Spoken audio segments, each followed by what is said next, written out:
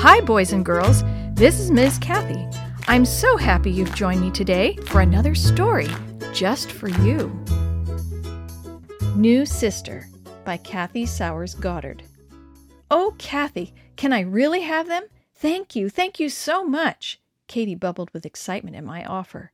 She would give me her yellow jersey blouse, and I would give her my green slacks and matching green flowered shirt. Katie had lived in our home off and on for a period of 8 years. She was not related to any of us, yet she had practically become a member of our family. Many times when we were playing or shopping together, people would mistake us for sisters, but whenever they did, I always corrected them. She is not my sister, I'd say. She just lives in my home. I certainly didn't want anyone thinking Katie was my sister. Not that. My parents had anxiously watched Katie and her 4 brothers and 3 sisters as they grew up. All of the children were having problems because their parents had separated. The children tried to find security in the love my parents gave them.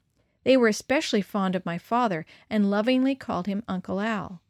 But my father died suddenly, and after that the children turned to my mother for love and security. Mother got permission from Katie's father to take her into our home and send her to the church school I went to. Katie was 4 years younger than I, and for years she wore my hand-me-down clothes. Because she was not actually a member of our family, she could not complain about receiving my cast-off clothing. I had many more clothes than I could ever wear, and Katie had hardly anything. Katie lived with us during the school year and went home to spend the summer vacation with her family. One year, when school began, she returned to us with several new dresses, blouses, and skirts that her parents had helped her buy. The nicest thing among her new clothes was a lovely yellow blouse with circles and squares and oblongs printed all over it. Now, I had shopped in every store in our city to find a blouse to match my yellow pants, but I couldn't find anything that really matched. Katie didn't have anything to wear with her yellow blouse, so she agreed to a trade. She would give me her beautiful yellow blouse, and I would give her something in exchange. I picked through my bulging closet, looking like an anxious grocery shopper, sorting the bruised and ugly vegetables from the healthy ones. Finally, I chose a pair of pants that I had bought a year earlier but had never worn, along with a green flowered shirt to match them. Katie was thrilled to get a pair of pants plus a top in exchange for her yellow blouse, and I was pleased to get the yellow blouse. But before an hour had gone by, the picture of Katie's happiness faded from my mind, and I began thinking how badly I would miss my pants and shirt. I had never worn them, but they looked so very nice on Katie that I coveted them. "I have to have them back," I told her. I walked to my closet and chose 2 blouses that I no longer cared for and gave them both to Katie for her yellow blouse. Katie was terribly disappointed. The sparkle went out of her eyes, but she gave in to my wishes. What else could she do? She was poor, wasn't she? And we were doing her a favor letting her live at our house. Mother heard of what I had done, and she wasn't pleased. She scolded me. "Oh, Mother," I grumbled, "the blouse she gave me isn't all that special. Besides, I gave her 2 of mine to replace it." "But, Kathy," Mother said, "the yellow blouse was the nicest thing she brought back with her. Katie's hands are tied. She can't go against anything you want her to do, so you've got to be extra specially fair." "Well, she looked happy to me," I said. "Kathy!" Mother's eyes pulled mine to hers. "I just can't believe that you are being so very selfish." She walked from the room and left me alone. I was completely bewildered. Mother had never talked to me like this before. At first I was indignant. "Why, just look at all the lovely things I have given her," I thought to myself. But a second voice seemed to whisper, "Were they all so lovely? Every garment you have given Katie is something you didn't really like." As quickly as a flash flood, the angry waters of my selfishness subsided. I walked quickly to my closet and picked out 3 of my best suits. Very lovingly I stroked them. I had made 2 of those suits, and I remembered how hard I had worked to make sure that every stitch was right. The 3rd suit was covered with brown and orange flowers and was my favorite of the 3. I hoped Katie would pick one of the other 2. I hurried to find her before I had time to change my mind. "Well, which one do you want?" I asked impatiently. "Oh, I just don't know," Katie gasped. She believed that this was simply too good to be true. She tried on the 1st suit, then the 2nd, then the 3rd. As I had feared, she chose the flowered one.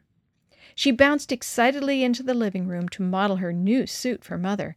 I watched her with mixed feelings, happy that I had made Katie happy, and sorry over the loss of my favorite suit. But my attachment to the suit gradually became less and less significant. As I gazed at Katie, the special satisfaction that comes from making someone else happy grew till it filled my heart. The next Sabbath my cousin asked me, "Isn't that your good suit Katie has on?" "No," I replied, "it's Katie's." I was convinced that part of Katie's clothing problem would be solved if she learned to sew, and I offered to give her lessons. "Katie, why don't you try making your own clothes? Come on, I'll show you how." She accepted happily, and that evening we began. Katie had a natural ability to sew, and she rapidly completed dress after dress, each one harder than the previous one. As I looked through the growing contents of Katie's closet, I was as proud of her new clothes as she was. In the spring, her attention turned to a new dress, a very special dress. She had nearly finished her last year in our 10th-grade church school and was eagerly looking forward to graduation. Evening after evening, she sewed on a soft, blue-flowered material, making with her now skilled fingers a lovely and graceful dress. As the evening of graduation arrived, our excitement grew.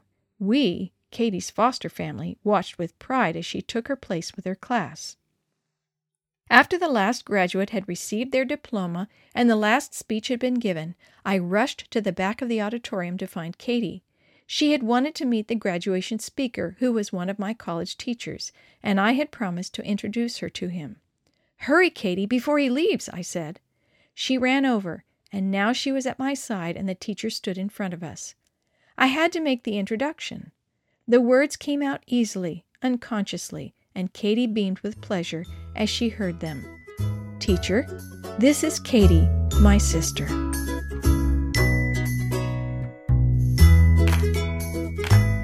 The story you have heard today is from Guide's Greatest Stories, written by various authors and compiled by Randy Fischel, and used with permission from the Pacific Press Publishing Association. If you're interested in any other books published by the Seventh-day Adventist Church, please visit AdventistBookCenter.com or call 1-800-765-6955.